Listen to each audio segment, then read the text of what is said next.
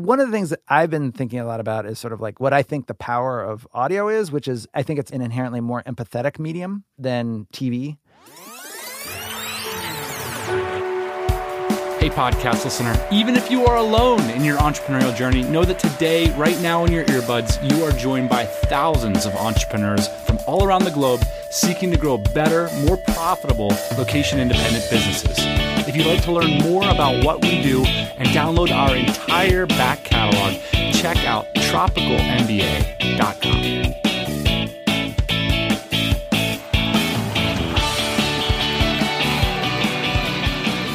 So who is this week's mystery guest?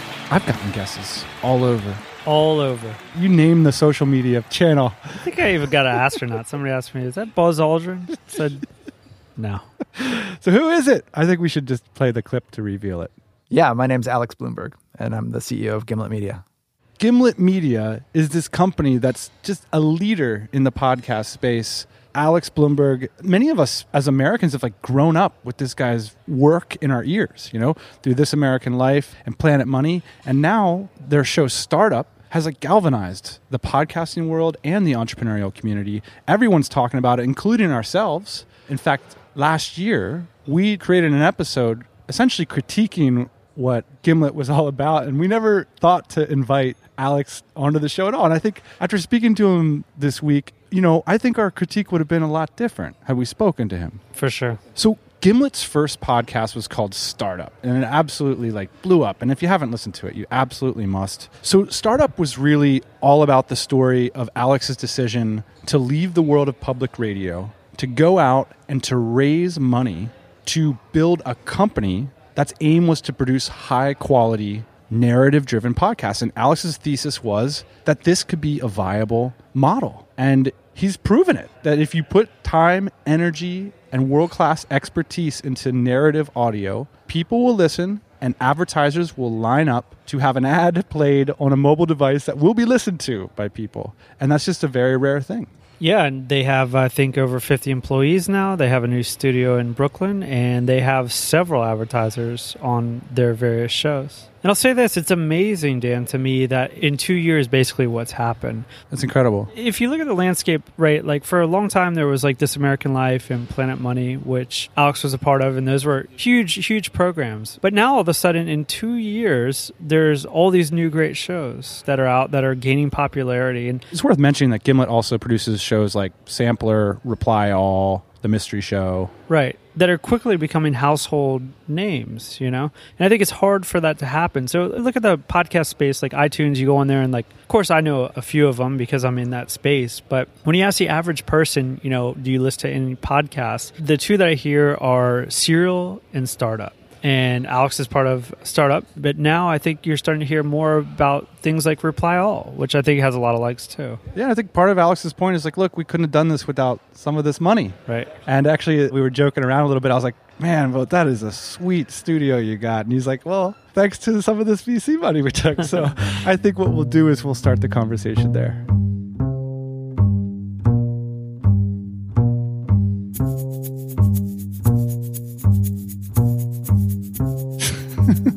You could have a microphone like we do. I don't think I could fit that in my backpack. So I'm not able to add somebody to this call. Let me see if I can. I'm not sure. I've never added. Oh, yeah. Look, add. Here we go. I think you're in charge of that now. You're the admin. All right. Looks like that's happening. Hello. Hey. Hey. Hey, guys. Not to ask a completely unconfident question, but why did you come on this show? I became aware of you guys, I think, a while ago, I think during the first Startup, because you guys had a big conversation about it. And I remember somebody tweeted about it, and I listened to a bunch of the stuff that like you did during season 1 of Startup. So we're going to respond to this in 3 parts. So the first part, we're going to talk about what Startup represents in the zeitgeist and in the podcasting world. In the second part, we're going to discuss some of what we see as like the ironies of the venture capital world. We've got a couple bones to pick in that section. And in the third part, we're not going to just critique.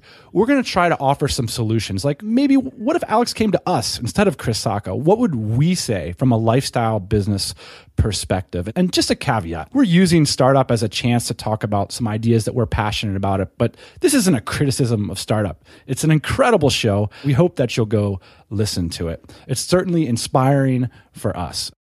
And I've just always been curious about what you guys are up to and about the whole thing. And I hadn't had a chance to like really follow up or do anything crazy like listen to your podcast or anything like that. But I wanted to, I mean, I've actually listened to a couple episodes, but not like I'm not anywhere near a regular listener to anything, not just you guys. So don't feel too bad or whatever. Feel however you want. But when I got the request, I was like, now I can get some of my questions answered. I mean, you're going to ask me questions, but I was hoping that in the course of that, I would get some of my questions answered too. And Alex, I want to apologize for that. We actually felt really bad about that, making that show and not inviting you to comment on it. I think it was rude of us at the very least. Oh, that's okay. No, that's fine. I found it really interesting because I was wrestling with a lot of those same questions about sort of like what kind of company did we want to have and why did it make sense to take VC money versus not VC money and, all those questions. So it was super interesting. I thought you guys were like super fair about it. It would have been fun to talk to you, but it wasn't like, it never occurred to me like to be mad. I was going to say, to paint you a picture on our show, you may or may not know, but a lot of the entrepreneurs that listen to the show are bootstrapped entrepreneurs. And so here was this show and you guys were talking about building this company and everybody on our show was like, don't take the money, Alex, you can do it without him. I know you can do this. And so we felt a lot of pressure to talk about these issues. I mean, Gimlet, it is that weird middle ground, right? Like there is a way to do it, certainly, without taking a lot of money. With just like maybe doing some friends and family, or whatever. But I think the reason that I wanted to take money is that I wanted to make the kinds of shows that I was already used to making. And I knew what the budgets of those shows were. And they're not cheap. I mean, This American Life, it's a $4 million a year budget. Planet Money was $2 million a year. And I didn't know how to bootstrap that. I didn't know how to bootstrap like a bunch of professionals who were going to work for free for 6 months until we worked out an ad model. And then plus, I've never been very good at bootstrapping anything. I'm not like I don't know the value of a dollar in a very, very profound, real way. Like, for example, I'll always be at the bodega and somebody will say like, oh, it's $2. And I'll be like, 20. And they'll be like, no, 2. And I was just ready to play 20 because I don't know the value of a dollar. And I don't have very much money. It's not like I don't have money, like I don't have very much money, but it's like on paper, I have a lot of money now, but I don't have, a lot of money. It's just never been something that has been able to penetrate my way of thinking. One of the things that's common for people that listen to our show is it's hard to describe what you do on a day-to-day basis to your friends and family, especially when you're first getting started. People are like, that's crazy. Like, why don't you keep your job? You had like the ultimate cocktail party job. You could be like, oh yeah, this little thing called This American Life? That's this guy. So, I mean, what was the reaction to people around you? And even now hearing that you were taking a big risk in terms of the amount of money you were going to invest in these shows and you didn't know whether you were going to get the audience that public radio has. I was just so certain that it would work that it wasn't, I don't think there was much of room. I was just telling people about it.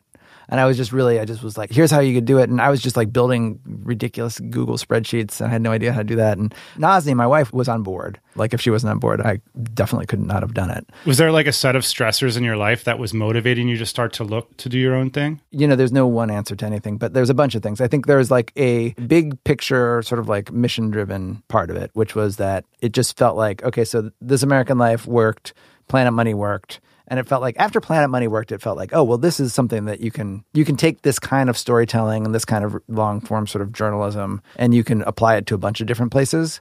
And it just felt like, okay, well, now we know like this is a fertile ground to experiment in this kind of storytelling and we should do it. And then, we launch and like Startup, takes off and then Serial comes along and demolishes everything in its path. And so like, then it was very clear, like, okay, yeah, that was the right instinct. This is a Global CalLink prepaid call from Adnan Sayed, an inmate at a Maryland correctional facility. From This American Life and WBEZ Chicago, it's Serial. One story told week by week. So there was that part of it. And then there was also the part of it of like, I don't know, coming from public radio, it's like it has a huge cultural footprint. It's always perpetually underfunded and it has like such a small sense of itself, when you look at the numbers of public radio across the board, there's something like, 38 million weekly unique listeners to the public radio system in general. And, the big marquee shows have numbers that are like rivaling, big hits on television. And, Serial's numbers were like better than Game of Thrones, or some up there with Game of Thrones. They're like these gigantic cultural things, and they don't act that way. They don't punch their own weight at all. It just always felt like a mismatch. It always felt like there should be more money coming in than was coming in. You mentioned that it cost $4 million to produce This American Life. You jumped out of public radio and you exited a plane and you landed on a pile of cash, VC cash. How jealous were your colleagues of this? Because now all of a sudden you have tons of money to make shows that I assume you want to make. Well, I don't think they're jealous. Like my colleagues, if they were jealous, all they had to do was like say, hey, I want to do a show. And then we'd be like, okay, you're hired. Because in the beginning, we just needed people. And we needed people with those skills. So that's been the biggest takeaway is sort of like the long form journalism storytelling skills that are sort of unique to audio are pretty scarce, certainly at the high level. So the people who were really jealous and were like, God, I want a piece of that, they could get a piece of it. They just had to quit their public radio jobs and come work at a shaky startup. I think most people are just sort of like, it is sort of a crazy thing to do. So most people were like, I still wouldn't have done that. And then other people are sort of like, it's sort of exciting and it gives everybody options. So right now, like I always say, like this company goes out of business, like the one thing that I can look back with pride on is that like I've gotten my former colleagues in public radio raises. Like they have all, the labor market has really tightened for audio producers and it's benefiting people. So that's been fantastic. I think it's common for artisans to end up as entrepreneurs. Like you did, maybe they don't have a sense for money. It's because they built things. And I'm curious, like before I became an entrepreneur, I had all these mostly negative associations with the business world. And now that you're squarely like the CEO, you're the man, you're the business guy too. What have you learned about entrepreneurs as like a group? You need both. You know what I mean? You need a good business sense and you need a level of artistry to do it. And I think if you look at a lot of the companies out there that succeed, they have some kind of vision for what their product is and what they're doing. And the vision is driven in some sense by like an internal sense of, I want to say aesthetics. Aesthetics probably isn't exactly the right word, but something like aesthetics, some sense of like something that approaches artistry more than just business sense. Certainly Apple's the one that everybody looks at, but like any successful company, there's like some sense of internal style to it, I think. And there's like some business acumen. And so I have now learned that I'm not at all a good business person, like just at the nuts and bolts of business. Like I just am not. I don't think very well that way. So I was very fortunate to partner with Matt, that it wouldn't have worked without that partnership. But I've also developed a real respect for that kind of thinking. Like Matt, he will examine a business problem and he will bring this level of creativity. And it's the same internal sense of sort of like he has a sense for it, like he has a feeling for it inside the organization. Like there were some moments where it was sort of rocky and like teams weren't like necessarily gelling. And like Matt felt it like in the same way that I can feel like a bad edit. He just felt it, it was really interesting. And I was sort of blind to it and he brought it up and he was totally right. And then he brings this level of creativity to it. Like the example that always stands out to me, and this is something that I didn't really think about, but like we're an ad-driven company, right?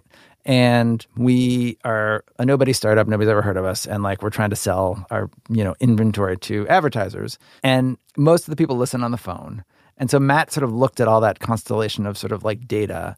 And he came up with this really creative story to tell advertisers, which is that podcasting is the first truly mobile solution to advertiser problems. Everything's moving to mobile. It sucks for advertisers because they can't reach those people. There's not as much inventory, and even if there is, people skip over it even more habitually than they skip over online or on TV. And he was like, we provide a unique solution to that because people who are listening to us, they don't skip our ads the same way they skip other types. And it's right there in the middle of the media. And so it's like this real great solution to advertisers. And it never occurred to me to think of ourselves as like a solution to an advertiser problem. But like Matt did. And it was really smart. It did occur to you to make your ads worth listening to, though. And that's why it's like such a great partnership. You know what I mean? Like that did occur to me. I was like, well, if I'm going to make the ads, I want to make them enjoyable or try to. Yeah. Alex, in terms of the Gimlet shows and the Gimlet family of shows, what do you think it is that ties them all together? We're doing this big thing where we want to put together a sort of a sense of principles for the company and sort of a mission statement that's going to be something that we're going to be doing this summer. Oh boy, you're getting to the point where you have an employee handbook. Yeah, exactly. I was skeptical like you were. So here's why that's important, I think, actually. There's a gazillion ways to make money and there's a gazillion podcasts to do. And like right now, you can imagine like every day we get emails like, hey, I have a podcast idea. I have a podcast idea. And sometimes they're coming from like sort of impressive people, like with like, you know, Hollywood resumes. And we have to have some sort of like set of guidelines to how do we even make those decisions. And it's not just about like, well, how much money could we make off of a Donald Trump podcast? Not that Donald Trump has come to us, but you know what I mean? Like how much money could you make off of, you know, podcast X? But that's a factor. Like they have to be able to pay for themselves. We want them to be hits. But that's not at all the main factor. It's not at all even necessarily the most important factor. So what is? And then that's where you're like, well, what is important to us? You know, and then you have to, and then you're right there. You're at like, okay, what's our corporate mission? Right. It's like, how does your taste scale?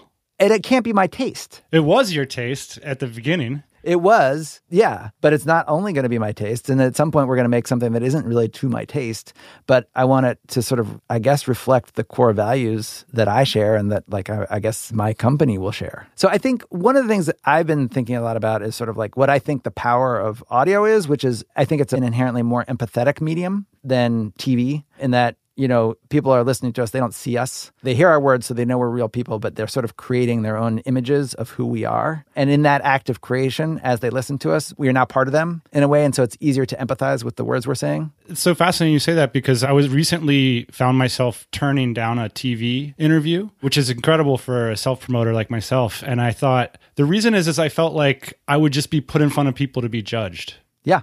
Why do you love this format so much? Well, I mean, for that reason, because like I feel like if what you're trying to do is understand people and their motivations and trying not to judge them and trying to understand them, I feel like audio is a much better medium for that. Like you can just hear their words and you don't judge how they look and you don't judge what they look like and all that stuff. To me, I think that will be important whatever we launch is that like it'll be using audio to its full power, which is to help be a little bit of a corrective to the general media landscape, which is all about like retreating to your camps and lobbing potshots at one another. If I said to you the NASCAR producer moment, would you remember what I'm talking about? Yeah. Can you describe, like, what was that moment like? Or just, can you take us to that moment? That was an episode we were doing about diversity at Gimlet. And, like, we were talking about, like, the world of journalism in general, which is a very largely white world. And we were talking about, you know, sort of Gimlet. And I was talking about how we wanted to make an effort to make Gimlet a more diverse place than traditionally the places that I'd worked in public media and journalism. And then we got into a conversation, as you do once you start talking about diversity, about, like, what is the different forms of diversity and the gender diversity and sexual orientation diversity. And then I started musing. We were having this conversation,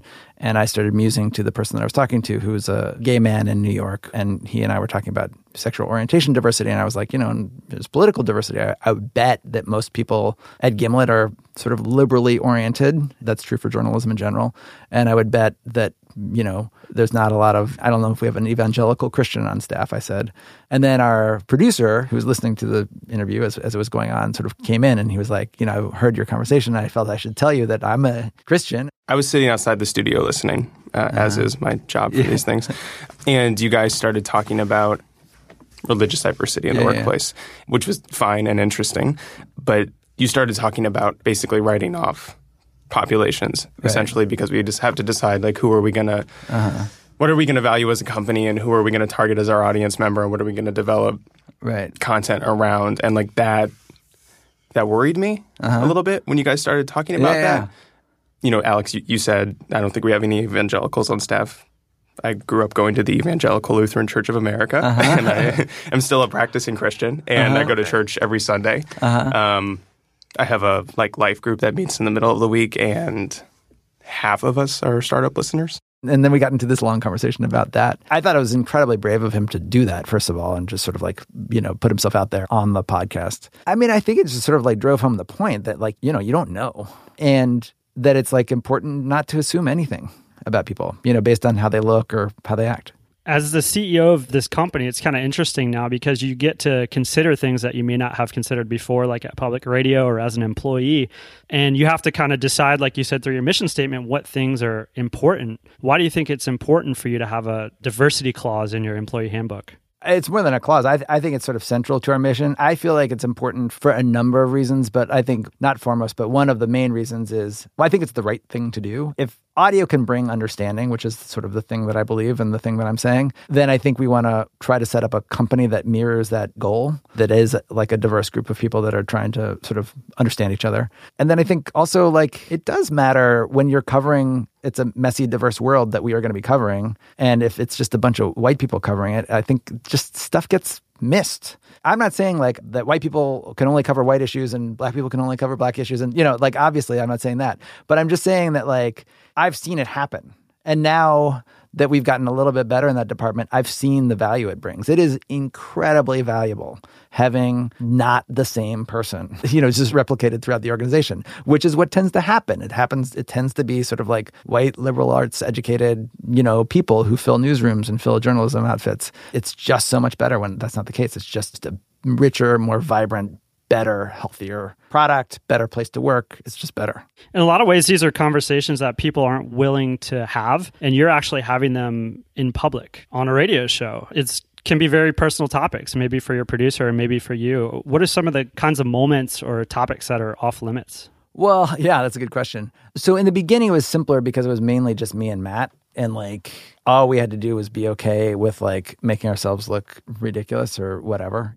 Start again. Yeah. So you've now kind of meandered really tight this time. How you're going to make money doing this? So you make money a combination. So there's three major revenues streams. I start again. First is I meander my way through the ad rates, Planet Money. At a certain point, I find myself deep into an explanation of my friend's successful Kickstarter project. Chris interrupted. You lost track of your own outline. Yeah, I did. What you haven't given me is the outline of your story, right? Uh-huh. If I were calling an Uber right now and it said it's going to be here in 2 minutes, and that was all the time you had, what are you doing? So I'm making a network of digital podcasts that we will monetize. That is going to meet.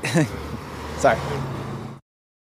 And that's hard enough. But like we're doing this incredibly privileged thing, which is getting, rich people to give us money to start a company. So like that's okay. You know what I mean? Like we should be okay with that. It gets a little trickier when like you've got personnel issues. And like we've had to let a couple people go, and I can't imagine that would ever make it onto startup. Just because it's like now it's somebody else that you're messing with and like opening up in a very private way. And I can't imagine just having that really difficult conversation with somebody like, hey, this isn't working out. And by the way, do you mind if I record this for startup? And it doesn't feel fair to even put somebody in that position to have to answer that question. I think that's going to be off limits. I mean, there's certainly things that like, if like a sponsor, we've done some stuff about sponsors that we've had, and like some of them probably don't want to be mentioned. And so we probably wouldn't mention them, in this podcast, in the startup podcast, It's interesting to me how brave some of your employees are when they come on the show and kind of like tread around the issue of like, well, maybe Alex isn't willing to fire people that need to be fired. And that's something that we all are so frustrated about our career in public radio, which I assume people get tenure or something there. Well, it's just there's not a culture of doing it. Yes, I agree. People are really, really brave. I wasn't even as aware of how brave people were being until I really sat down and thought about it. And other people pointed it out, and I was like, yeah, that's right. Because I wasn't used to being a boss, really. It took me a while to sort of fully understand all the implications of being a CEO and what that means to other people. And it means that you can fire people. And like that's always somewhere, it's not always on their minds, but it's something that can easily surface on people's minds, especially when you're talking about firing people. I wasn't even as aware as I should have been about how brave people were being in having those conversations with me. And as a CEO now, what worries you? Because there's these two sides of the fence. There's the artisans on the one side, happily making their craft. And then I look over at what you're doing and I'm like, oh my God, 50 people. How many people work at Gimlet now? It's over 50. It's like 52 or 53 or something. Yeah.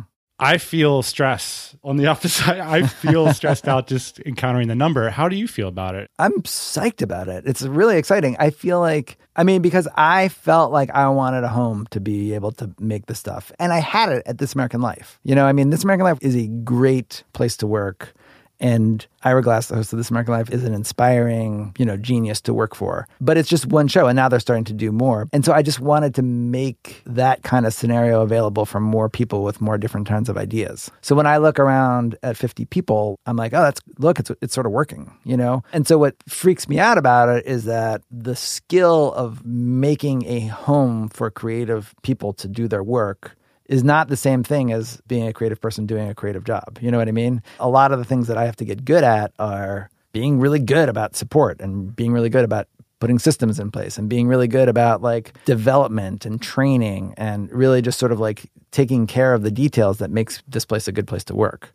And that's not typically my strong suit. My strong suit is like being sort of inspiring and being like willing to talk through people's creative questions with them. But like there's a lot of detail work that goes into it and a lot of process stuff that goes into it. And so that's what I have the team for. It sounds like essentially what you're saying is you're creating an environment that is going to foster people through their careers. I mean, a lot of people are probably coming in where you were 20 years ago into your company. And what are you telling them about their career trajectory and how does that influence them on a daily basis? We want to be the home for narrative audio for like decades to come, you know? All that depends on people wanting to work with us because it's not like a thing a machine can do. Not yet anyway. And so we need people. So people need to want to work with us. So we have to make ourselves a place where people want to work. A place where you grow, you learn, you continue to develop, you help other people grow and learn.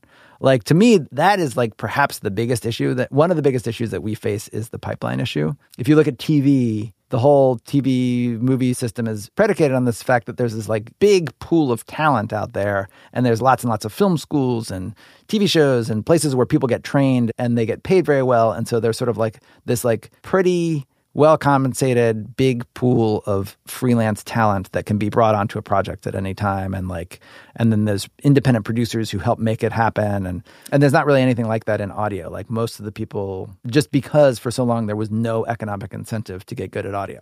You know, I mean, there just wasn't. There's no Los Angeles for audio. Yes, exactly. There was public radio and you couldn't get a job there. And if you did get a job there, they're going to pay you $45,000 a year. My entrepreneur wheels are turning. Now all of a sudden I'm thinking like, wow, there's a product there, right? Like you guys could create a product. I mean, we're doing internal training now. So like a lot of the people we come, we're hiring for potential and then we're training them in the things that they need to be trained in.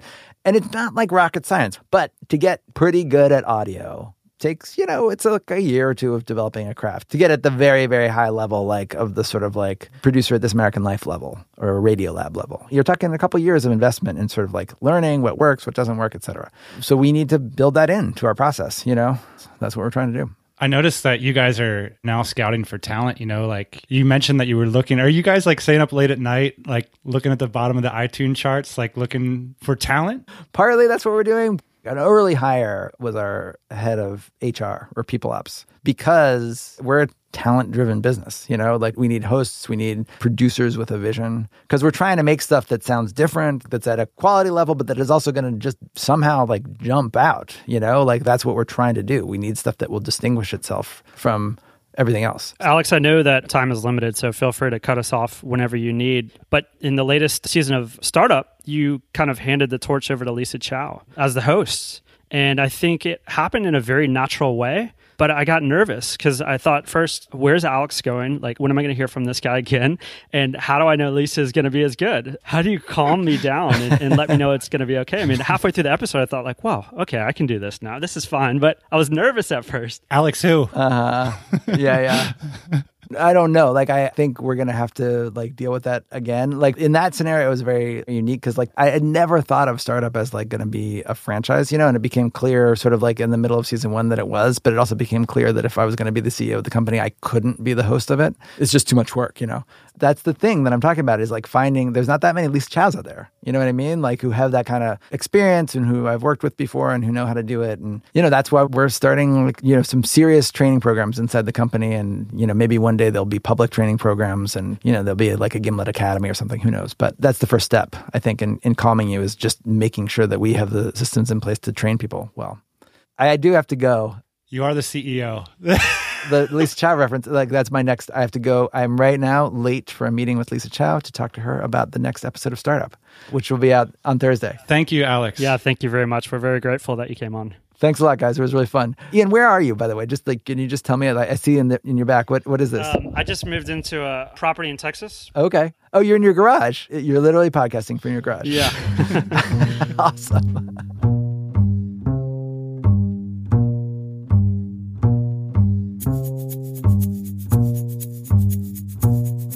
Hey, boss man, do you think Alex has a little garage envy, like studio space envy there? It's interested in your ranchette. Man, I thought we agreed we're not going to call it anymore. It's my fault for introducing that word. This is what happens when you don't take VC. If you don't take investment, you must locate yourself in a garage. When I'm done, though, out there, I realize it's just a dream right now. I've got the shell, but it's going to be amazing. You're going to want a studio like I got. Tell me, how did you feel after speaking with Alex? Alex, very easy to talk to. Yeah. That was my impression. The conversation was like, because a lot of people, this, right? Alex is a performer. He's a professional. He knows that he has to be on pretty much immediately, and it makes it really helpful when you're doing a podcast like this. Not to say we did a good job interviewing him, no, but he makes it so easy. Yes. I just felt like all of a sudden I'm in the lazy boy chair equivalent of an interviewer because you just don't have to work to get interesting things out of him. I'll tell you the other thing that I felt after talking to Alex. I felt inspired because here's a guy who is literally at the top of his craft. He's on the Mount Rushmore of podcasting. And what I saw was a person that's enthusiastic about taking on an entirely new and different challenge. Like, if I was the best podcaster of all time, I would just milk that, just milk that forever. But here's a guy who's like, you know what? I'm going to do something completely new. I'm going to build something big. I'm going to learn how to be a CEO. And it's like, he's just pumped about it. Like, he doesn't seem anxious he just seemed like, I got off the phone and I was like, I'm going to do something. So that's how I felt. It was cool to see him so positive about the immense challenges that he's taken on. Yeah, to your point about becoming CEO, I think you and I have swapped and also taken on some of these roles in our professional careers as well. So in a lot of ways, and I should ask Alex about this, but his craft in the past was producing podcasts, right? But now his craft, it seems like, is becoming CEO. But the pursuit is the same, right? It's to become very good at something and to perfect the craft, and even if that craft is becoming CEO. By the way, we had a little bit of a chat about the Gimlet studio with Alex. We'll play that after the outro music for those who are interested. Also, Alex has sent us a photo of that new studio space that I found to be so very impressive. We got to get some money, man. We're going to put that up on this blog post as well. See, it's funny. You can have all kinds of it. We did the episode where we kind of critiqued what we thought about Gimlet taking money. But as soon as you see that studio, it's like, oh, man, we should take some money. We should take some money. So you can see the photo of that fancy studio and all the links to everything mentioned in this post at tropicalmba.com/Gimlet2. Like Gimlet and the number 2. It's worth taking a moment here. You just stepped foot off the plane. It doesn't look like you flew business class to me. You have to have a business to be able to fly business class. That's what I learned. I had business class envy as I walked past there. I was like, oh, yeah, that was my previous life. Interesting. So here we are sitting on a couch on a stage in our venue that will host 150 entrepreneurs from all around the world descending onto the beautiful city of Barcelona. By the time the listeners are listening to this, we'll probably be in a workshop or at a happy hour or on a bike ride with other entrepreneurs. I'm looking forward to it. Yep. Should be a good time, and happy to be on the same couch as you here in Barcelona. And we'll catch you all next week. Yep. See you next week. Thanks for listening. Hey, thanks for listening to the Tropical MBA podcast. You can go to tropicalmba.com, get access to hundreds of back episodes and all kinds of other goodies. Load up your iPod. That is the cheapest way to fly business class on your next international flight. We will see you next Thursday morning, 8 a.m. Eastern Standard Time.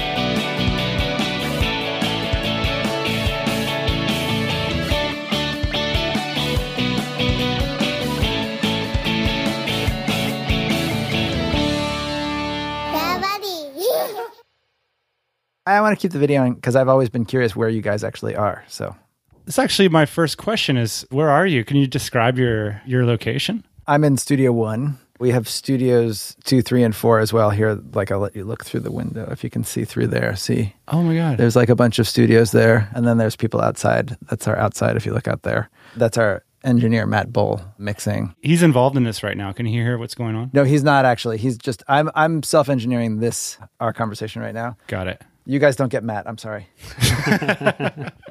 Matt's mixing an episode of Sampler, I believe. Are you guys going to hold on to this studio setup when you move to the new building? We are in the new building. This is our new building. Oh, okay. Our old situation was we just had one studio that was moth infested. Cool. And didn't look like this at all. That was pre-Series A. This is post-Series A. So what happened once you get a little money? Yeah, exactly.